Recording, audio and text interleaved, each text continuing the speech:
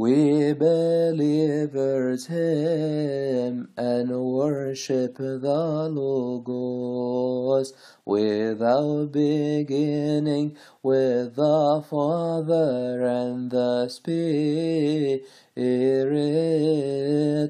having been born of a virgin for our salvation.